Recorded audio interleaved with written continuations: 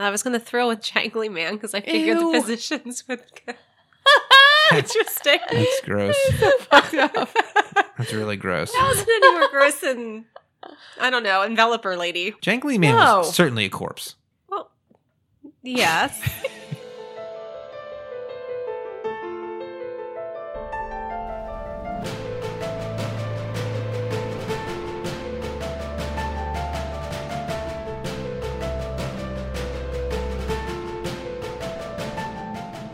From Rosemary's Baby and Reagan McNeil to Jason, Freddy, and Chucky to Samara, Jigsaw, and Pennywise, we can't get enough.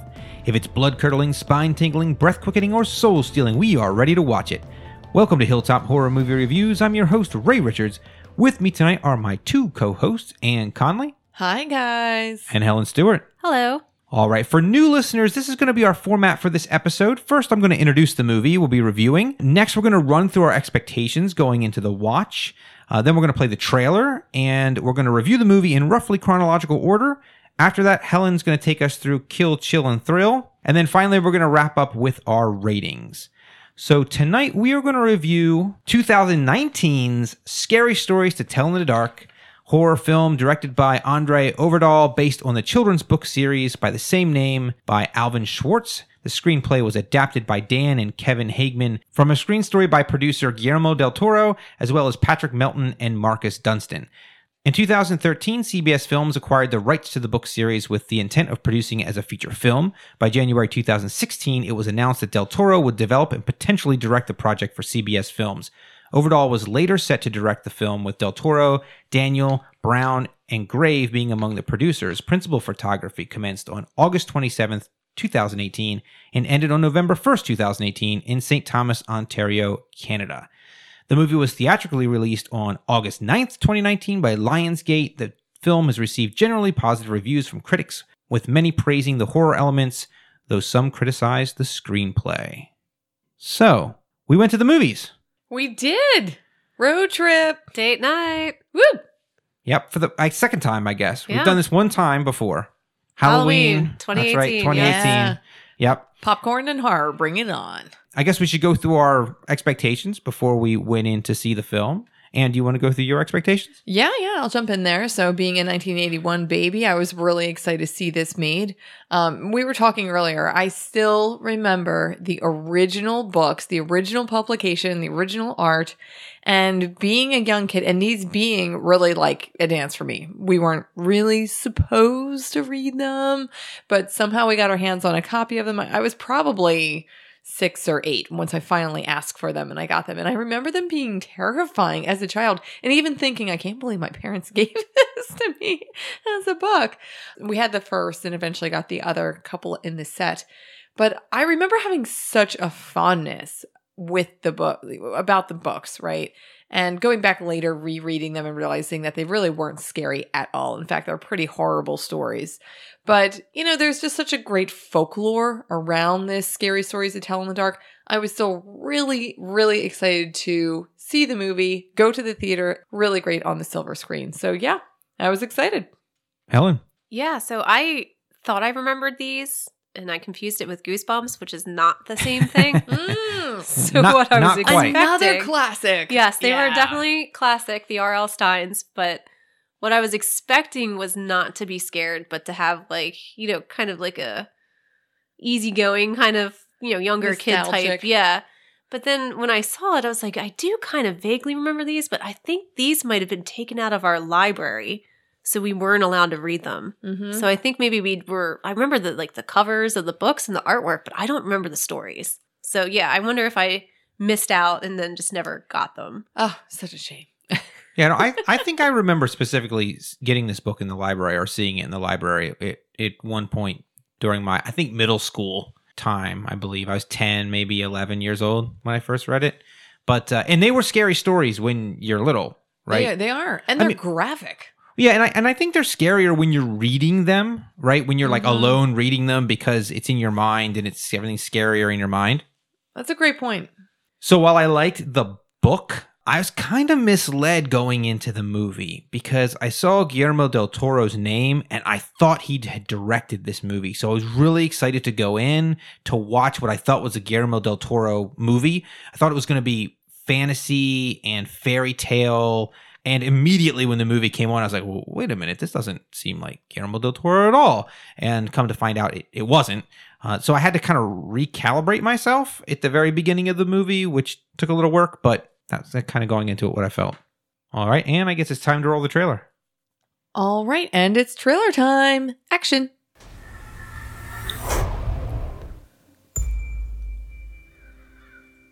Some people believe if we repeat stories often enough, they become real. They make us who we are. That can be scary. Eat it, Harold.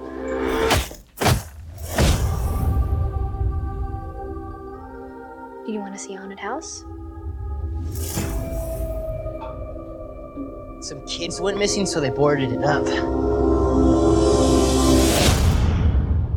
Okay, we saw it. Can we go now? Who ordered the chicken?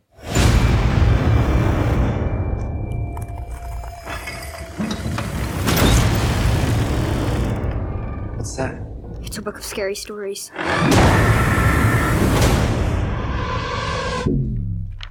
Tell me a story.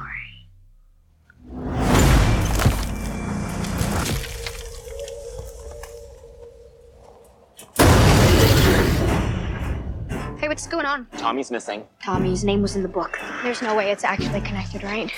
Okay, what if what happens in the book is exactly what's happened for real? Oh my god. Andy! Stella! Listen, you're in the next story. We're reading it right here. It's a corpse looking for her missing toe.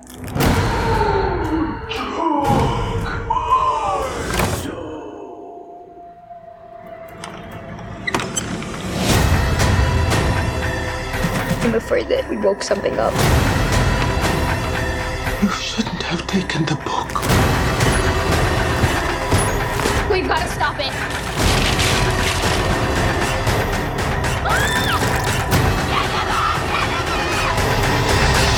Sarah Bellows' book, where the stories write themselves and it all comes alive.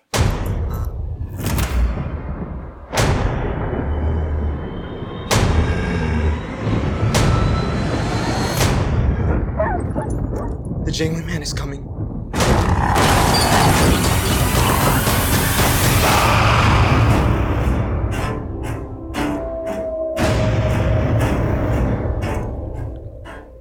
On Halloween night in 1968, 3 teenagers in the small town of Mill Valley, Pennsylvania, horror-obsessed amateur writer Stella and her friends Augie and Chuck, along with drifter Ramon, play a prank on a school bully, Tommy Milner. The group explores a local haunted house which belonged to the Bellows family who helped found the town. Inside, they find a secret room and a book of scary stories belonging to Sarah Bellows, who has been removed from all family photographs. Tommy locks them inside the room along with his girlfriend, who is Chuck's sister Ruth. They are released by an unseen presence and escape. Okay, so when this movie opens up, I was laughing right when you were saying about Guillermo del Toro because I was really excited to see another film by him as well. Now, I refused to watch the trailers because I did not want to spoil myself about what this might be, or was it sort of an anthology of these stories within one film, or was it one universal story uniting all these individual stories throughout the book? I wasn't quite sure which way it was going to go, but I was excited actually when it began thinking, oh, Guillermo, and then it immediately takes you right into 1968. And the vibe was so different, but I really liked it, although it immediately disconnected me with any expectations of Guillermo del Toro. This really, to me, had such a cool vibe about it. I was alive in 68 and it wasn't overly Woodstocky, which I appreciated. I just thought that the vibe was so good. The atmosphere that it created getting into this, it seemed very practical. I don't know if it was just the way it was shot or if it was also just the costuming and scenery, but it felt very real to me. I just really enjoyed the parallels between, you have this horror going on with the paranormal, but then you also have the horror going on in their real lives with the war going on in the Nixon election, which I guess that small town didn't particularly, somebody in that small town didn't like Nixon because they did the swastikas over his eyes, right?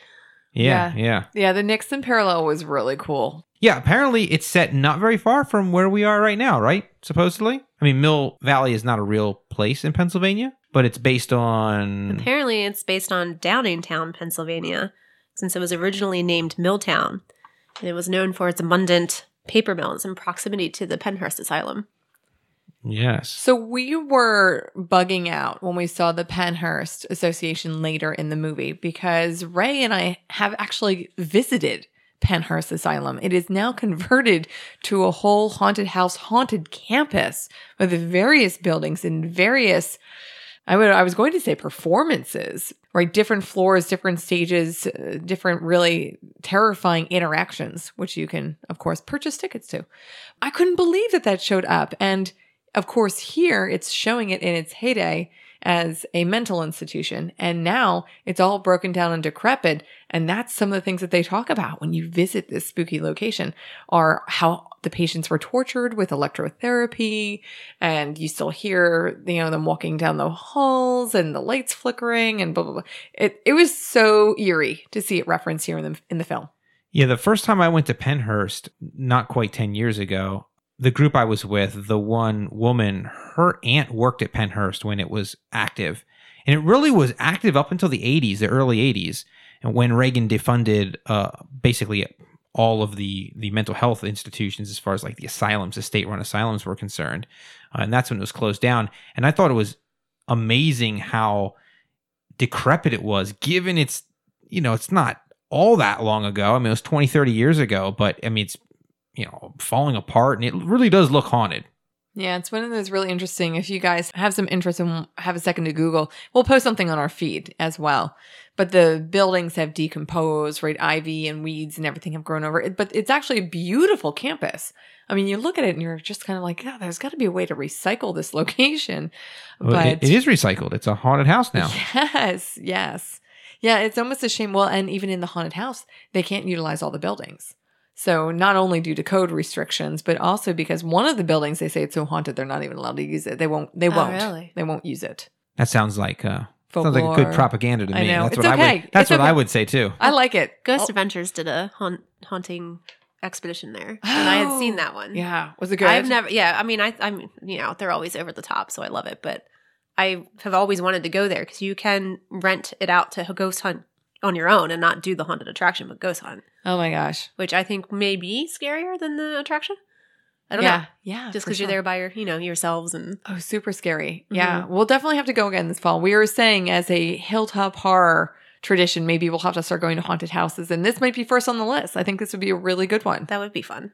So back to the movie. Before they get to the haunted house, there's this whole setup for Halloween night. And the kids are... I guess they're really like 16, 17. I don't know how old they're supposed to be, but they certainly seem like they're older teenagers, are getting dressed up even though they're too old to get dressed up, really, and go trick-or-treating. That's what the mom says. Yeah, I guess they said it was like their last year or something, right? Yeah, I mean, it was, and they go out and they're playing a prank on the town bully, I guess. Yeah. Which kind of backfires because they throw the bag into the actual car. I don't think he meant to throw it in the car, which is kind of funny. Yeah. The bag looked quite heavy. How long do you think they were collecting that poo for? Yeah, and it was human. Yeah. Yeah, you're supposed to ignite dog poop is the way it's supposed to work, right? Yeah. Did you guys ever do that prank as a kid? No. And then you leave it on somebody's doorstep? No. And they stamp it? No. Yeah, no. And the dog poop gets all over their shoes. Yeah, I feel like that's so, like, no matter how much you hate somebody, it's just not nice. Yeah, it's not really I nice. don't know. When you Have really you done it? I can neither deny nor confirm. And I may or may not have participated in the flaming bag of poo prank. But yeah, I mean, I like that it was really like a classic Halloween prank. It really terrified me that it made its way in the car. And also I was like, even a flaming bag of poo thrown on the windshield of a car? I mean, the whole idea that you have flames, that's the idea, is that you're supposed to put it on the ground so somebody stamps it out. I'm like, this is dangerous. You're throwing an ignited bag of poop and nothing good is going to come out of that. Yeah, honestly, it's like a Molotov cocktail. With poop. Yeah, which is not a good, it's not a good idea. Yeah, the whole thing's bad.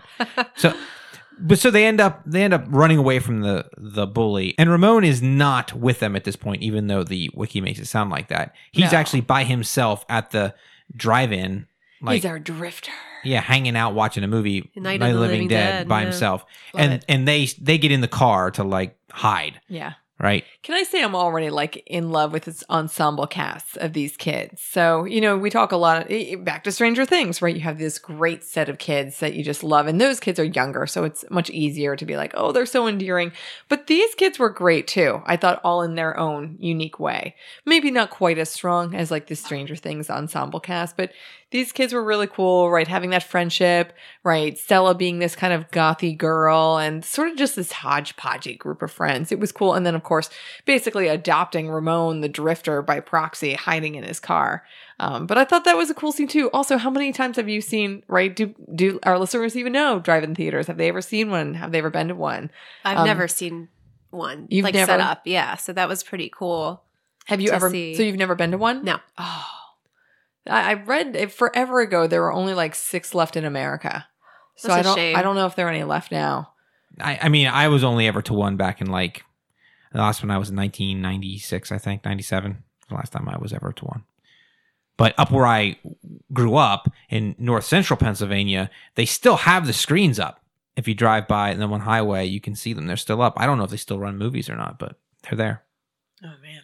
So the one part of this movie that really bugs me is this transition between them running away from Tommy and all of a sudden after Stella kind of has her emotional moment I guess about her mom running away or whatever, leaving. She goes to the window, the car window with Ramon, and she's like, do you want to see a haunted house? So the shift is so abrupt to me. And I don't know if you guys felt that shift abruptness or if you thought that was in line with the movie. So we talked about this a little bit, and I definitely felt this abruptness, but it didn't bother me because it made me think of Scream when they say, you like scary movies? And so I liked it because it felt gimmicky to me. It was, you want to see a haunted house? I mean, plus she was like ready to move on. Like I've just been chased, like flaming, bag of dog poo, fled for my life, came into hopped in some random guy's convertible. Luckily he stuck up for us and didn't kick us out. Didn't get pummeled by a baseball bat, had an emotional breakdown about my mom deserting me. Okay, let's move on. So yeah, it didn't bother me, but I did feel the abruptness. Yeah, I don't think I picked up on it too much just because it seemed like they had some sort of instant connection on horror. I don't know why I felt that way. Well, he was watching Night of the Living Dead, and she besides said that. about it. I mean, that's pretty much it. Yeah. I mean, I get what they were going for. I just felt like it was, they're like, how do we get them to this haunted house? Well, she just says, let's go see this haunted house. And that's just what they end up doing. I don't know. It just felt abrupt to me, but that's fine. So they go to the haunted house and you learn about Sarah Bellows. Now, I have a question because I didn't quite understand this. Sarah Bellows is supposed to be in the basement, locked up, and she's whispering stories through the wall to somebody? Or was that just all made up? Okay, so what I got from this was that was the legend, was that she whispered through the wall to the kids and then the kids disappeared. But when you have the flashback later on in the movie, she's like whispering stories to the servant girl. I don't know. So I think it was an actual thing that she did, but then... So I totally agree. I think that when you see the room where she was locked in and you see the wall with the chair, you're thinking, oh, she's supposed to be whispering into that wall and kids are on the other side, but that doesn't make any sense because you're in a basement, Right. obviously. But I also felt like what they were trying to say was Stella told that story when they were upstairs, when she was saying, you come to the house and you ask Sarah to tell you a story and she whispers through the walls. So I felt like what she was actually trying to say was it wasn't necessarily you had to be on the other side of that wall in the basement, to be very specific logistically, but that she would tell you really like through the wall or through the walls. But I agree. It was a little like, that was a poor representation. Could have been misinterpreted. Well, I think there were two aspects, right? There was the house is haunted and you can ask her to tell you a story. But there was the original when she was alive, she was supposed to be telling these kids stories and then they were supposed to be dying, right? Or was she already supposed to be dead at that point and they were dying? Anyway, I was confused by that because when it came back around, they didn't bring it all the way back around to that. They went with the kids were actually poisoned. I don't understand why she was albino. Because she was in the dark the whole time. Like, what did that have to do with I don't understand why her face was scratched out of all the pictures. Is it because she was albino and she ruined them? I don't know. In her family's I eyes. don't know. I don't know if albino is linked to mental illness in this days and age. I was very confused by that. I mean, I think from the stories, from narrative's perspective, I think it was that way so that you thought maybe Stella was her at the end when she was kind of inhabiting her space in the past. Like, I think that's why that you were thinking, oh, they scratched all the photos out because you can't know it's really Stella. Oh. Mm-hmm. But like, other than that, I don't know why they did it. So, I mean, it was just adding to the mystique, right? It was this whole idea that she was a pariah, that she was thought to have something wrong with her. And that's why she was in the basement. So that's what I took from it with, being albino and was she truly albino? Or I didn't know if they were just doing that as an effect for her she was a ghost. I thought they said she was albino. Did they? Okay, which is totally fine too. I didn't pick up on that. But I could be making that up. They had some, I don't know. I don't know either. We only saw it one time in the theater, so it's difficult. So I like to watch the movies twice usually, so I can kind of get more notes. But it was a great effect, and even if she was, they did imply that she had some kind of health disorder, like something was biologically wrong with her. And then, of course, later, as we'll get into it, you find out that in fact that she had basically turned against her family, who was poisoning the town. So you're like, oh, well, actually, they locked her down there to shut her up. Mm-hmm. So I mean, honestly, I was like, I guess it was a little bit of both. Right. In her room, Stella discovers a new story named Harold is being written in Sarah's book, and the main character is Tommy. Tommy is stalked by a scarecrow called Harold and is stabbed by the creature before vomiting hay and transforming. Unsettled, Stella and Ramon investigate and find a scarecrow wearing Tommy's clothes. Though Stella is convinced that Tommy has been turned into a scarecrow, the others are skeptical. I'd be skeptical. Oh, yeah. What I really liked about this is when they start to show the story being written. Mm-hmm. Or I guess the story is written when she discovers it. But she realizes that I don't want to say ink, but like it's blood. The blood is smearable. So she's like, this must be a new story. And but she doesn't, that's I guess what her clue is, that Harold, the new Harold 2.0 is actually Tommy. I had written the same thing, the wet blood. It's funny because in my commentary, like when I was looking at my notes, I was like, what? Like that wasn't really big. But I think when it happened in the movie, it was very impactful. You were like, oh my God, no, this is a freshly written story, which you didn't see as clearly with that iteration. When you get further into the movie, they show her writing on the page, which, is sufficiently creepy in and of itself. But I love this scarecrow story. I loved the visual manifestations of the scarecrow, of Tommy going to get the eggs. I really thought the shadow on the barn was a fantastic element as well. As basic as that might seem, him going in to get the eggs and sort of this, like a fungus spreading, across the barn and coming to get him. And then that endless loop, right? Almost like in a dream state of I'm walking back, I'm doing this thing, but I can't get out of the corn maze. What's happening? So I thought that was kind of cool because he was entering this almost alternative reality. Yeah, I agree. I think one thing this movie did really well was draw out the suspenseful piece of whatever the story was they were telling. And I don't think that the Harold story did it the best of the stories they told within the movie, but it was good. And obviously, they start off with Tommy, and Tommy's, he's the villain, the human villain in the movie. And so when Harold kills him, you feel bad, but you don't feel that bad, right? Because he's kind of like a bad guy anyway. So I like how they started off with him to ease you into the stories, kind of. And you don't really know at first whether the stories are going to go off and, target other people that they don't necessarily care about, or if they're going to target the rest of the crew, the main crew of the movie. Okay, but my favorite part was the hay vomit, hands down. Oh, yeah, me too. Oh, and he's trying to pull it out. That was pretty cool. And you're like, is that coming out from your lungs? Like, how far down does that go? Yeah, it's a weird suffocation thing there. Yeah. It's definitely icky. So is that what scarecrows look like? Like that? No. Harold was terrifying. No, I've never seen a scarecrow that looks like that. Now if I made a scarecrow, it might look like that. Because you have to have somebody like Halloween to put some weird Halloween mask thing up on there. Latex face. That wasn't, or like a contorted gourd or something. I mean, it's not like, no. Yeah, I was like, no wonder why he was terrified of Harold. Yeah. That thing is just freaky. Yeah, he hated it. Yeah, I beat it up. I'm like, what is that face made out of that's hanging out there that long? I also appreciate the fact, though, that he actually has a body that's articulate, like metal or something. And most scarecrows are just like stuffed and they're like pinned up on the That's what I on the thing. Like, like usually a scarecrow wouldn't have like a skeleton. Yeah, I don't care. I loved it. I won't. It was. Oh, no, it was great. cool. No, it was Yeah. cool. Don't get me wrong. But he was an abnormal scarecrow. Let's just go with I that. just wanted to know. Like, please tell me those aren't out there because I will not be doing any corn mazes anytime soon. Oh no, that one was super messed up. So I have a question for you. Since Harold is not a normal scarecrow and he exists prior to them finding the book, right? The scarecrow exists before they find the book.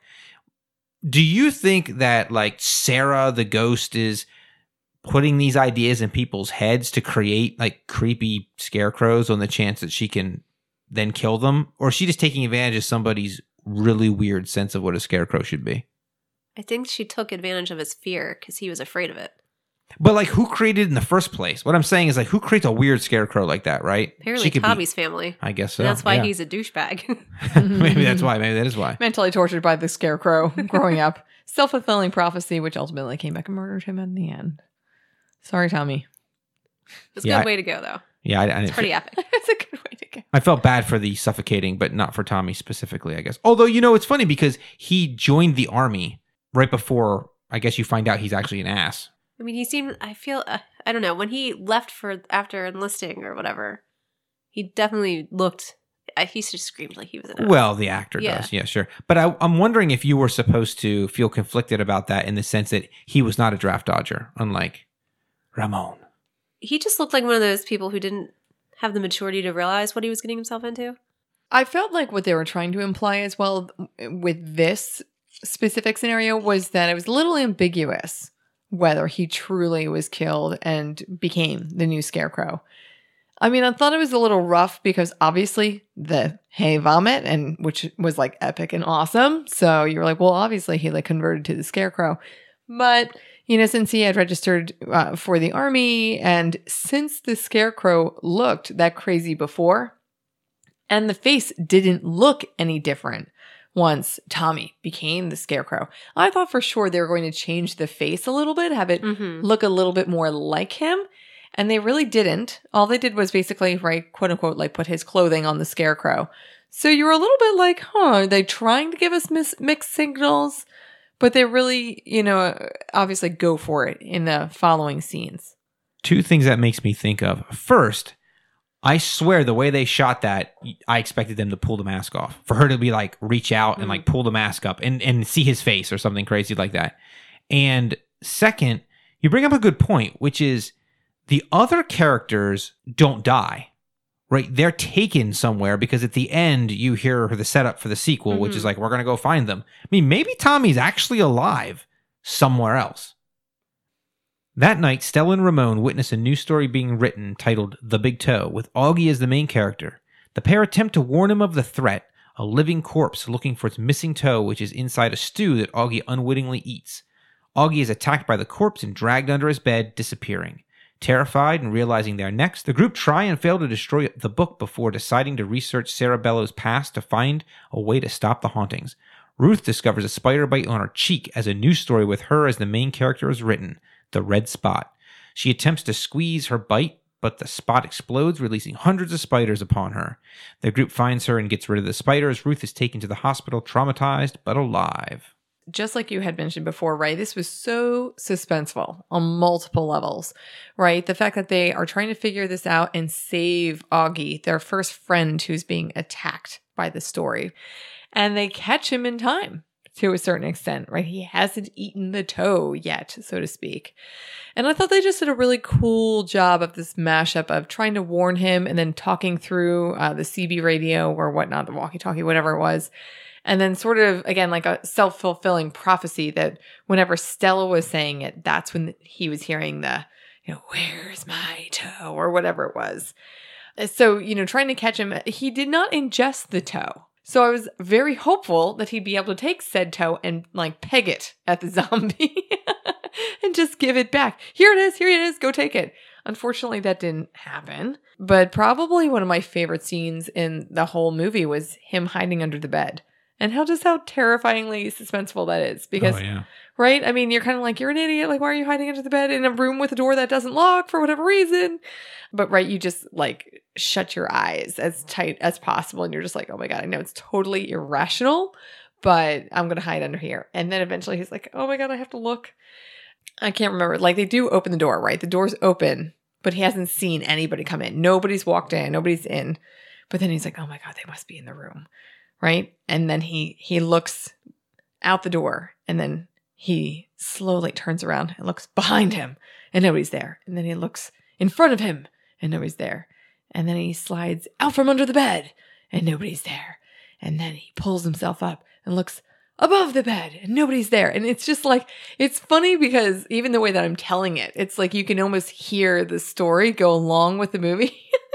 And the other piece that I just really enjoyed in this movie were the moments of comic relief that went along with the scares throughout this. I mean, I don't know if you guys found that you were laughing throughout this movie as well, but I love the duality of the two. Well, the interaction between the kids, there was some funny stuff I thought between the kids. I agree. The suspense they drew out with him, like trying to look around and see if anything was there, was great. I question, I guess maybe if you're 16 or 17 and you're a boy and you open up the refrigerator and there's a random pot in there with stuff in it, you're going to eat it. If you're on the phone with your mom and you're like, I'm eating the stew, and she's like, what stew? I don't know. Do I question that? Maybe. Yeah, for sure. I don't know if you felt the same way, Helen, but it was very much like, was he talking to his mom? Because if your mom says, who made this stew? Don't freaking eat that stew. In the 60s especially, because she was the only one cooking in that house. That's true. and you're like, just eat it from the fridge? Yeah, cold? Yeah. It's okay. Who eats cold? I First don't of have all, a problem with that. I'm going to stick up for Augie. I will totally eat cold chili any day. Look, chili's different. Stew is mostly meat, which means there's rendered fat in that thing, which means that fat, you got probably a good quarter inch of congealed fat on the top of that thing. It looked more like a chili. Plus toe jam. Maybe, I don't know. I can't say to the source of the substance in the pot, but I would have and I guess being a teenager, maybe you don't heat things up, you're just like being lazy because you're just hungry. But I also would have gotten a bowl. Like, well, the boy wouldn't have. He's by himself. Nah. Now, heating stuff up would have been hard. I mean, you have to actually put it on a stove in the 60s. You can't just make it, right? But right. Yeah, no, it was pretty good. Yeah, he didn't eat the toe. What was interesting to me was the story indicated stuff that happened that he never did. Mm-hmm. Right? It was like they find the toe out like a potato and bring it in and all this stuff. And you're like, he never does that. It's like Sarah Bellows conveniently like just pre-stages all that for him. And it's like, you get the bad stuff even though you didn't do what they said in the story. Well, It was supposed to be his mom found the toe and made the stew out of it. But then she should have said, I made a stew for you. Like, yeah. I mean, I don't know. Yeah, that piece was like a little weak. I'm definitely going to agree with you on that one. But I had written down in my notes, funny, scary, ridiculous, and terrifying. So this whole story, it really had those funny and ridiculous elements. After it's all done, they're trying to get rid of the book. And they're like, burn it. It worked in Salem. And you're just like, yeah. Yep. And then I think the other line I wrote down was, if it's in the paper, it must be true. Yes. So just like, today we say, if you read it on the internet, it must be true. Yeah, that's Chuck, right? Yeah, I enjoyed how it almost seemed like they used a lot of the slang that we use nowadays, but incorporated into the 1968 type film. Mm-hmm. You had another good quote from the movie as well that you liked. I don't remember what it was. Throat punch. Oh, throat punch. I say that all the time. Yeah, and then so the spider bite just moving things right along was also interesting because that harkened back to when they were in the house. And of course she's like, spiders are all over me. And she's like, it's not a cyst, it's a spider bite. Although it's funny because later you kind of see her with some more acne. So I was like, oh, maybe it actually is acne. And then of course I remembered the original story about the spider bite. And I was like, oh my God. I mean, I just remember for whatever reason that story specifically terrifying me because I think it was the most realistic. Yes. Right? You're like, I'm not going to find a toe and make a stew out of it. That is not going to happen. Look at Ray's like, maybe. No. Like, no, that's some zombie is going to come back and reclaim their toe. But the idea of getting bitten by a spider, right, infecting you with its larvae, and then spiders hatching out of your face. I don't think spiders have larvae, though. Don't they? They just have eggs. Well, that's what I meant. But, I mean, the concept, it's still pretty ludicrous, but we have seen There's been news stuff That's like right. around that time. I feel like every time, like you heard of the story, and then you would see the stuff on the news where somebody had it in their gums or somebody had something embedded in their cheek, and you're just like, I remember. please God, don't ever let that happen to me. I remember around this time something came out of some people's ears at this time that they had laid some eggs or larvae or whatever in their ears, and it hatched out of that. So so it's super creepy, but it's funny because in this movie, that definitely is, all things considered, I think the least scary, although creepy. I think it depends on what you're It's the grossest, kind of. I think the amount of spiders that came out of that was probably a little ridiculous, a little embellished, but to have that happen and like just seeing her in that mirror trying to poke what I guess she thought was a hair, I would have been freaking and then it goes the F out. Like, oh, it's a spider leg. I thought that was so well done. I will say, I think that if it had been more graphic and if had there been pus and spiders actually, like you could have seen them coming out of her skin involved, that would have really set me over the edge. But this was really like you see the tweaky leg and then fast forward to CGI spiders everywhere. I didn't think they executed the pus explosion as good as they could. I wonder if that would have moved the rating a little.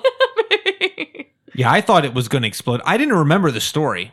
I really didn't. I didn't remember the spiders. I thought it was going to like explode and half her face was going to be gone or something crazy. They did show, actually. I don't know if you saw it quickly. Yeah, she had a huge welt, like she was missing half the skin. Oh, yeah, I know that. But I meant like she was going to die and it was going to be... Oh. But anyway, yeah. Different type of movie, maybe.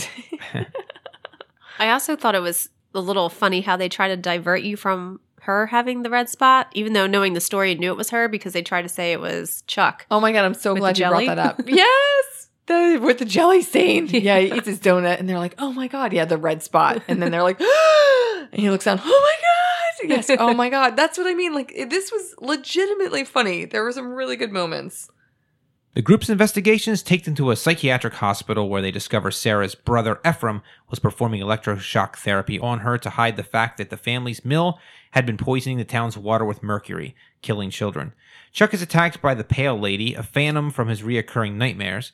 Stella and Ramon find Chuck's pen as the only thing left of him before they are arrested by Police Chief Turner, who reveals that Ramon is a draft dodger. In their cells, Ramon reveals that he skipped the draft as his brother was sent home in pieces, making him scared of serving in the army. Turner's dog begins to act strangely, and Ramon realizes the next creature will be the Jangly Man. Okay, so they go into the psychiatric hospital, the Penhurst, and they start to try to look for the records room, the red room, which I think they thought was going to be where Chuck has that vision of the older lady and the dog staring at him when he hides into the closet that first time that they break into the abandoned house. Yeah. But it ends up being just the records room. Which was funny. It was funny. Although it also made me think of 50 Shades of Grey, right? The red room. Oh, like, that's weird. But nothing kinky happened in there. Apparently Twin not. Peaks. Oh, yeah. Twin Peaks had a red room, Twin too. Peaks, the red room. And things kind of go a little crazy in that one, right? Where the yes, guy that's talks. definitely scary, yeah. And it reminded me of The Shining as well. Yeah, actually, some of the cinematography in that hospital reminded me of The Shining. There's hallways, the long hallways in the hotel. Yeah, definitely. Yeah, I agree. could see that, especially with the kind of... He's running down the hallways where in The Shining with the tricycle. True, yes. Yeah, and going how they do the turns there. Yeah. I mean, this was my favorite part of the movie, I think. Was really? this Pale Lady part. I thought that thing was pretty scary. Like, it was like not really human. It was definitely a creature. And it had like this really wide mouth. I don't know. Really wide mouths scare me for some reason. It's like a thing. Really? Oh, I don't like the... Not in... No, but it wasn't like but plump lips. It was like... No, it's... I mean, it's real thin. It's like weird and like kind of not really real looking. Not like a real thing. Yeah. And there's like 4 of them. And he's like trying to go from one hallway to the other and they keep on getting closer and it's so slow. And you're like, oh my God. And then finally, she absorbs him. Which I wasn't too okay with the absorbing part. I didn't really understand, but... Yeah, and I didn't like how she was like translucent. I liked it all. I thought it was creepy. So like she looks like she's wearing some tattered hospital gown, but she's translucent, and then absorbs Chuck. But then you don't see him in her innards. Like so, I don't know. It really just bothered me. I have in my notes, Chuck absorbed by smiling naked fat man. I guess I thought it was a woman. It was a Apparently woman. It was. Okay, I didn't pick up on any of that. I'm so sorry, unfortunately. Ray and I do not agree on this. This is my least favorite story. I didn't like any of it. I thought when Chuck was referencing his dream, I clearly thought he was talking about the old lady with the dog. Right. Oh, yeah. I don't think it makes any sense. That old lady and the dog, and then this random crazy-looking blob lady. I agree with that. I don't know that it actually makes any sense to the movie, but I just thought the way they shot it was, once again, extending that anticipation. I just And thought it he's was gone from lame one place to the because other. it's like this smiling blob. Like it almost reminded me of like the smiling Buddhist statues or something. I'm like, that like crazy fat naked man thing like looks downright friendly and it wasn't creepy to me. I guess It's that's just wanted a hug. yeah. I was like and basically hugged and absorbed him in. But I was like, that thing is moving so slowly. You could just run straight at it and past it. And I was like, no. Instead, you keep trying to go the other way, and then you keep getting like honed in, and even. I just felt like it was too much. I think that in a dream, like this is sort of the point, right? If you're in a dream state, things don't make sense. You don't react the right way. You panic, especially if you're scared in that moment. Like I just thought it was ludicrous. So it's just be like, I go up, give him like a high five and like go to the elevators behind him or something. Also, he was at the elevators. He never tried the elevators, which is driving me nuts. But all right, I'll give it a pass because I think it was supposed to be, right, this haunting from his dreams in a dream state where things don't make sense. So that's all right. I also thought it was almost like the second time we've seen it because it felt very Harold-like to me with the chasing in the cornfield. So I kind of would have liked maybe if Harold was done a little differently and then this was the one where they kind of submerge onto him. That would have been more of a like, oh, this is a completely different story to me. Yeah, less of another chase loop, if you will. Well, three of them are chases. I mean, Jangly Man's a chase as well. He just never gets to accomplish what he's trying to do. But that's also like a singular chase, not converging onto one spot. It's not a dream state loop. Yeah. Right? It's an infinite loop. Where you're running down one aisle and then see them and run down another aisle and see them. I mean, I get what you're saying, though, Yeah. which is like It was too similar. There's a spatial dimension to it, yeah, Right, that the Jangly yeah. Man doesn't have. I get it. Yep. Speaking of the Jangly Man, they get arrested. Stella and Ramon get arrested, and so they're locked up. And Jangly Man comes down the chimney for some reason, I guess. I thought the dog was going to turn into something. I was like freaked out. I was like, this dog is going to bite the chief, or I don't know what he's going to do. Mm-hmm. Yeah, I agree with you. I was freaking out. I thought the dog was going to be possessed or mutate or something. So it was weird to see that the dog wound up doing nothing. Just got scared and ran away. Wasn't the dog like growling in the cadence of the words? It's like me, Ty, I don't know. T, Walker, Oh right? my It was God. like, "Rawr, rawr, rawr," right? It was weird. I'm pretty sure I heard that. Ew, I didn't pick up on I that, didn't yeah. either. That would be a great effect, though. Yeah. I just assumed it was like you looked at the dog, you knew something was going amiss, and it was in the direction of the chimney so that you would focus there. Yeah, this whole the Mitai Dodi Walker, I didn't understand what they were saying, so I just kind of went, I don't know. I mean, I'm looking at it right now on the wiki. I still don't understand what it is. I don't know why it would be called that. Maybe you'll have to look up that separately. But I do remember thinking that the dog growling was very extended, and there was something weird going on there. So you might be right, Ray. We might have to go back to the film and see. Yeah, okay, so then they're locked up, they're panicking, like the body parts fall down the chimney, which I didn't love. I thought that was a little like, I don't want to say gimmicky because I've already established I don't, hate all the gimmicks. I just thought it was a little lame, I guess. You're kind of like, oh, the body parts fall down and reassemble. Again, I was feeling a little Scarecrow-esque here, where I was like, I don't know. You just want them all to be sort of really distinct and unique. But I thought that the monster was terrifying. Yes, I agree. The way he contortioned and... Yeah, he was a little CGI-y in the way that the other ones didn't seem as much CGI. I mean, apart from the spiders, I guess. But he was pretty scary. His face was scary. Yeah. Mm-hmm. The weird double smile or whatever was Yeah, happening like there. his cracked face or whatever it was. Reminded me of Joker from Batman. Like a very Jared Leto like. Actually, he looks a lot like the Joker from the Batman Arkham movies. Yeah. Come to think of it. Creepy. Yeah, very creepy. In a good way. But like he just came from Ramon's past, right? He was scared of him. Yeah, but look, it was a monster from the campfire story, remember? And then Chuck's monster was also something that this is saying recurring nightmares. And I'm like, Yeah, but it's weird how they introduced that. Augie didn't have a fear of Eating toes. Yeah. Hey, or zombies. Yeah, not even like a toe fetish. But, and then, yeah, Tommy didn't, I guess he said he hated Harold. Right. So, I mean, did Augie like not like his mom's cooking and that's what the whole thing was? I'm not really sure what. I mean, that's where I was like, it doesn't need to come from their dreams. That felt a little bit like trying to force the issue to me. I agree. And I was like, you don't need to tie these stories to their past at all. Yep. Like, that's fine that, you know, the one guy that I didn't mind it for was with Ramon because I felt like that was the final story. It actually bothered me more that Ramon's story was from his childhood because I assumed that Chuck's was just, since they got the book, he was having this dream over the 2 nights, I think. Okay, well, that's what he was saying. So Right? I think the wiki's just wrong. What he was saying was he was having this dream, exactly to your point, and it was about the old lady and the dog in the room, and he thought that he was going to go back there, in the red room there. So that's what I didn't like in the movie, that it had this disconnect between fat smiling man and the lady and the dog. Yeah, that was confusing. So anyway, Jangly Man Creepy as all hell. Yep, gets into the cells. Halfway. They get out Chases them down. The one part I did like in this was when Police Chief Turner, what did he say when he saw the head come down and he like points the gun? And he's like, oh, hell no. Oh, hell no. Or something. Yeah, he says something like that. And I was like, yep, that's exactly what I would do. And he unloads all. Whopping 6 bullets. Yeah, whopping 6 bullets. All 6 bullets into the head. And then, of course, I don't know why I would run at that point. Like, when it doesn't kill it. I think I would have run before that thing came down the chimney. As soon as I saw that dog acting out, I'd be like, peace out, guys. Good luck. Good luck. Here's the keys. And Right. the woman be done. The Jangly Man, able to build itself from body parts, kills Turner before attempting to kill Ramon. The pair escapes their cells, and Ramon tries to lure the creature away while Stella goes to the Bellows house to try to reason with Sarah. Stella is taken back in time and witnesses Ephraim terrorizing Sarah before encountering her ghost. In the present, Ramon is hunted by the Jangly Man in the Bellows house. Stella begins tearfully reciting the real story of Sarah Bellows. She was victimized by her family for trying to reveal the truth, which turned her into a rage-filled monster. Sarah used the power of the book to kill her family, but was unable to move on and kept killing anyone who removed her book.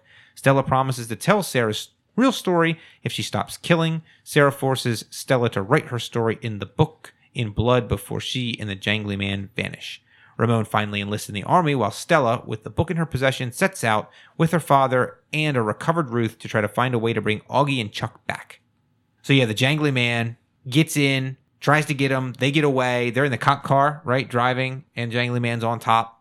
He takes it. Ramon Yeah, takes he it. Yeah, Ramon takes it, and she goes back to the house. book. Yeah, and he pins the old Jangly Man, which is I like that. relatively smart. Actually, this is like, again, when we talk about like stupid things that happen in horror movies, you know, that they have enough awareness of the moment to say, okay, you go get the book. I'm gonna go. He's obviously chasing me. Like, let me do this reality. The fact that he actually pins the bad guy right to another truck, body parts. I like the idea that they were like, oh, this guy can just disassemble and then reassemble. Although I was like, his torso was still pinned, so but okay, we'll go with it, right? They want. I know, I'm so practical. They wind up back at the house.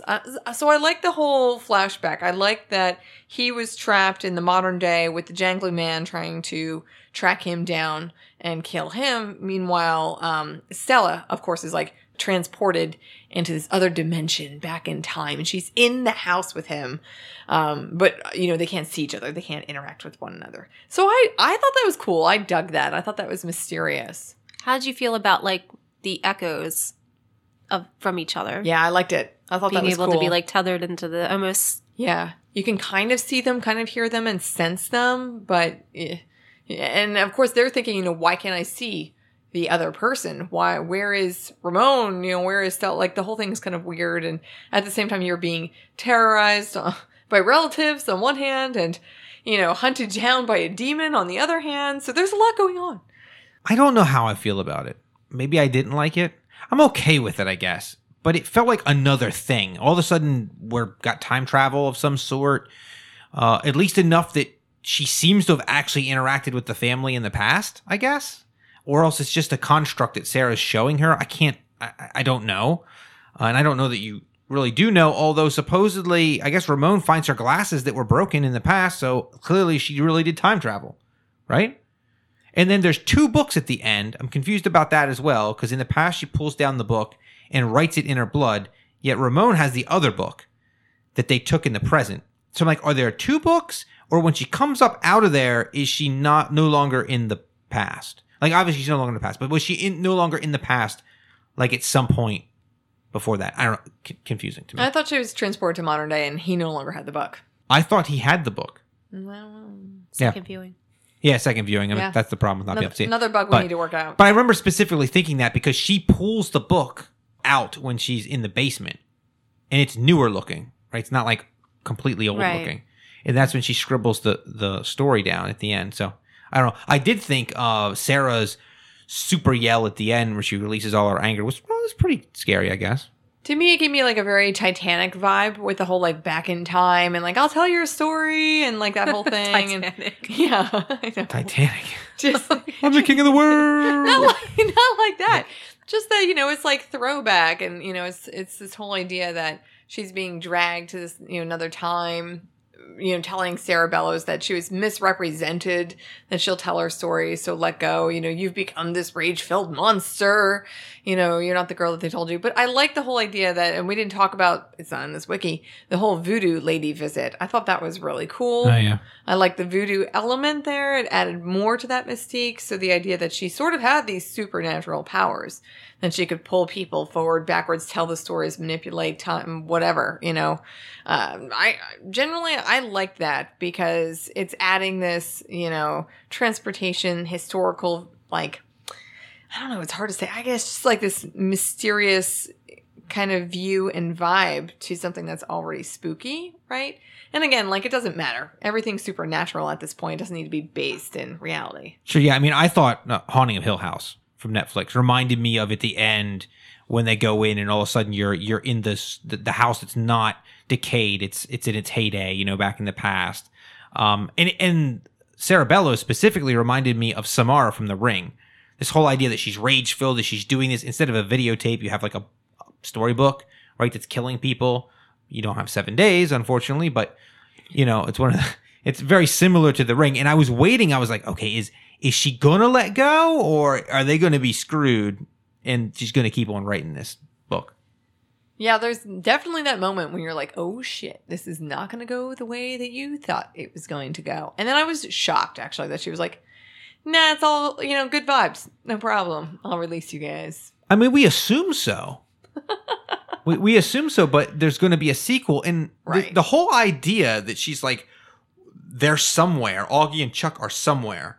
I'm like, where would you get that sense particularly? Right. If you believe that it was Sarah Bellows' power that was doing it, like there's obviously, I think, a wider world of scary somethings out there, if that's what you believe. Like then would you believe that the crazy lady in the hospital was not just a construct of Sarah, but some sort of entity that exists independent in some other dimension? I don't know. I don't know how the sequel works. Yeah. And I don't know, where are they driving to? Like, why do you need to drive someplace? Yeah, it's a good point. I don't it's know. not like I don't we're- know. Yeah. That's how they show forward movement into the sequel. true. It's drive. Yeah, relocation. Too many people missing.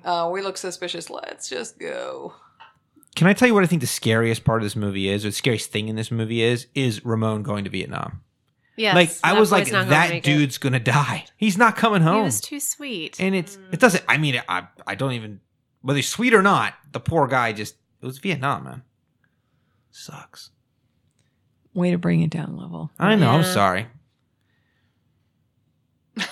Well, you know what? We can bring it up a level. Why don't we? Anybody have anything else No. for the review? If not, Helen, why don't you take us Kill, Chill, and Thrill Oh, God, while I we're really going? want to do this, but Let's- all right. So in Kill, Chill, and Thrill, you get to kill a person that you despise.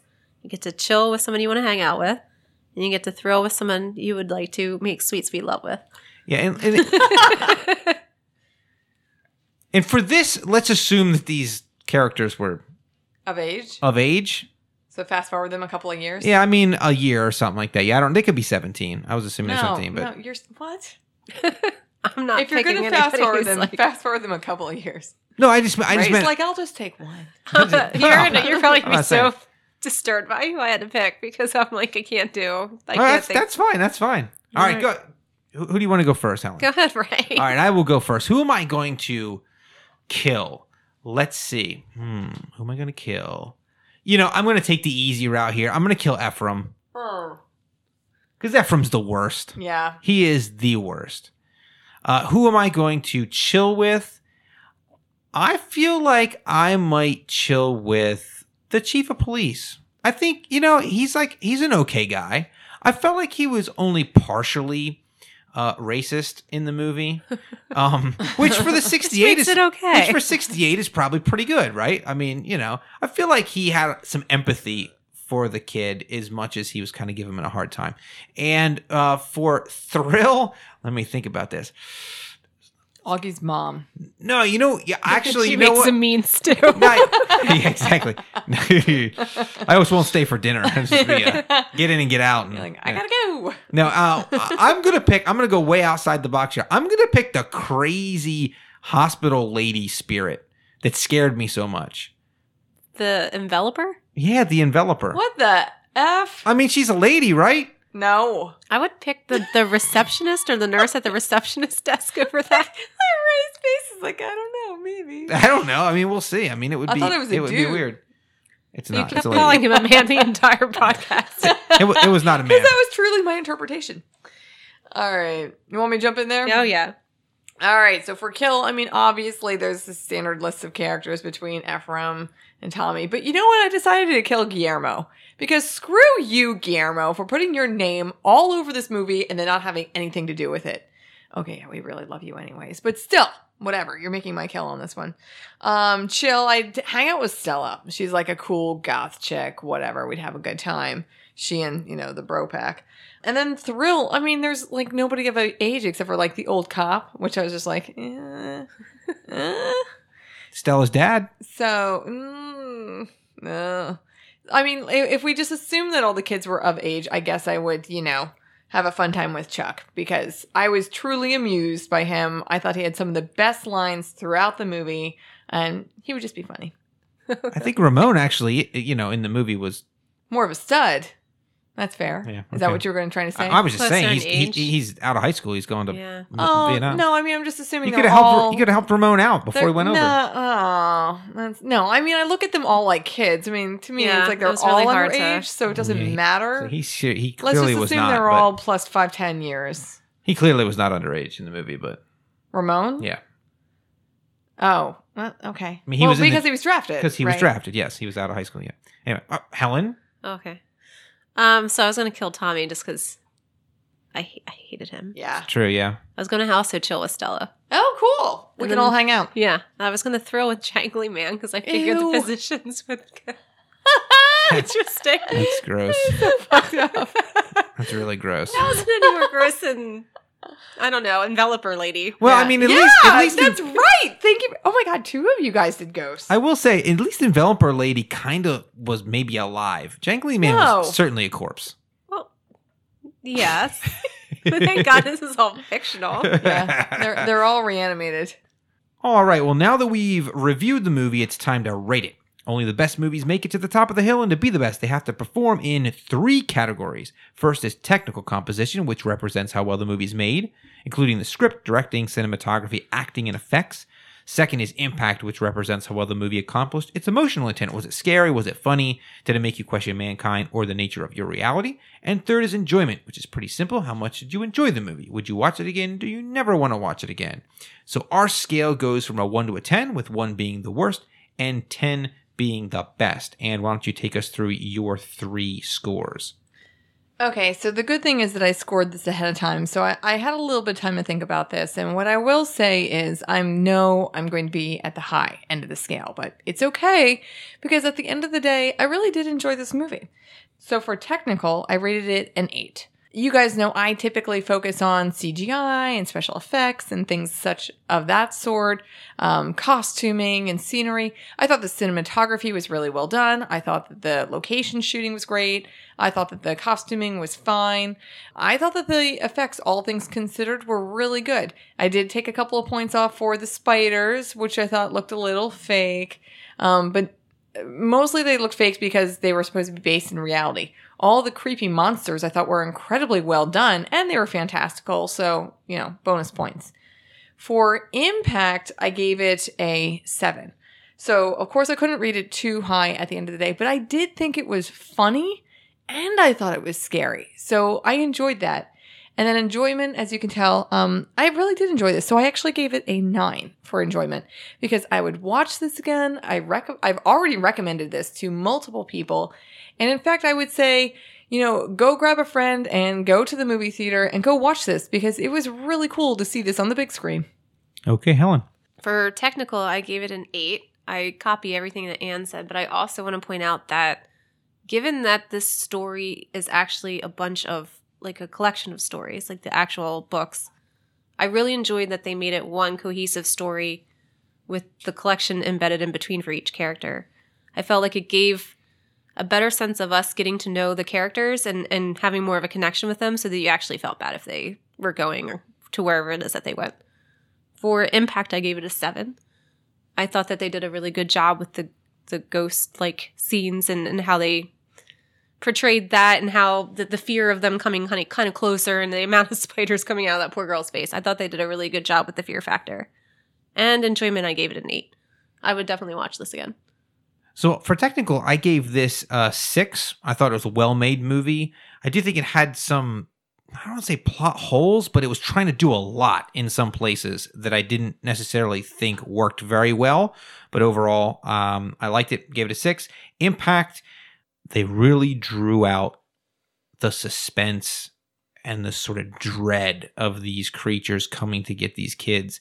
And I think they did this better than, I don't want to say any movie I've seen, but certainly I think any of the movies we've rated or reviewed here on the podcast. So I gave it a 7 for impact.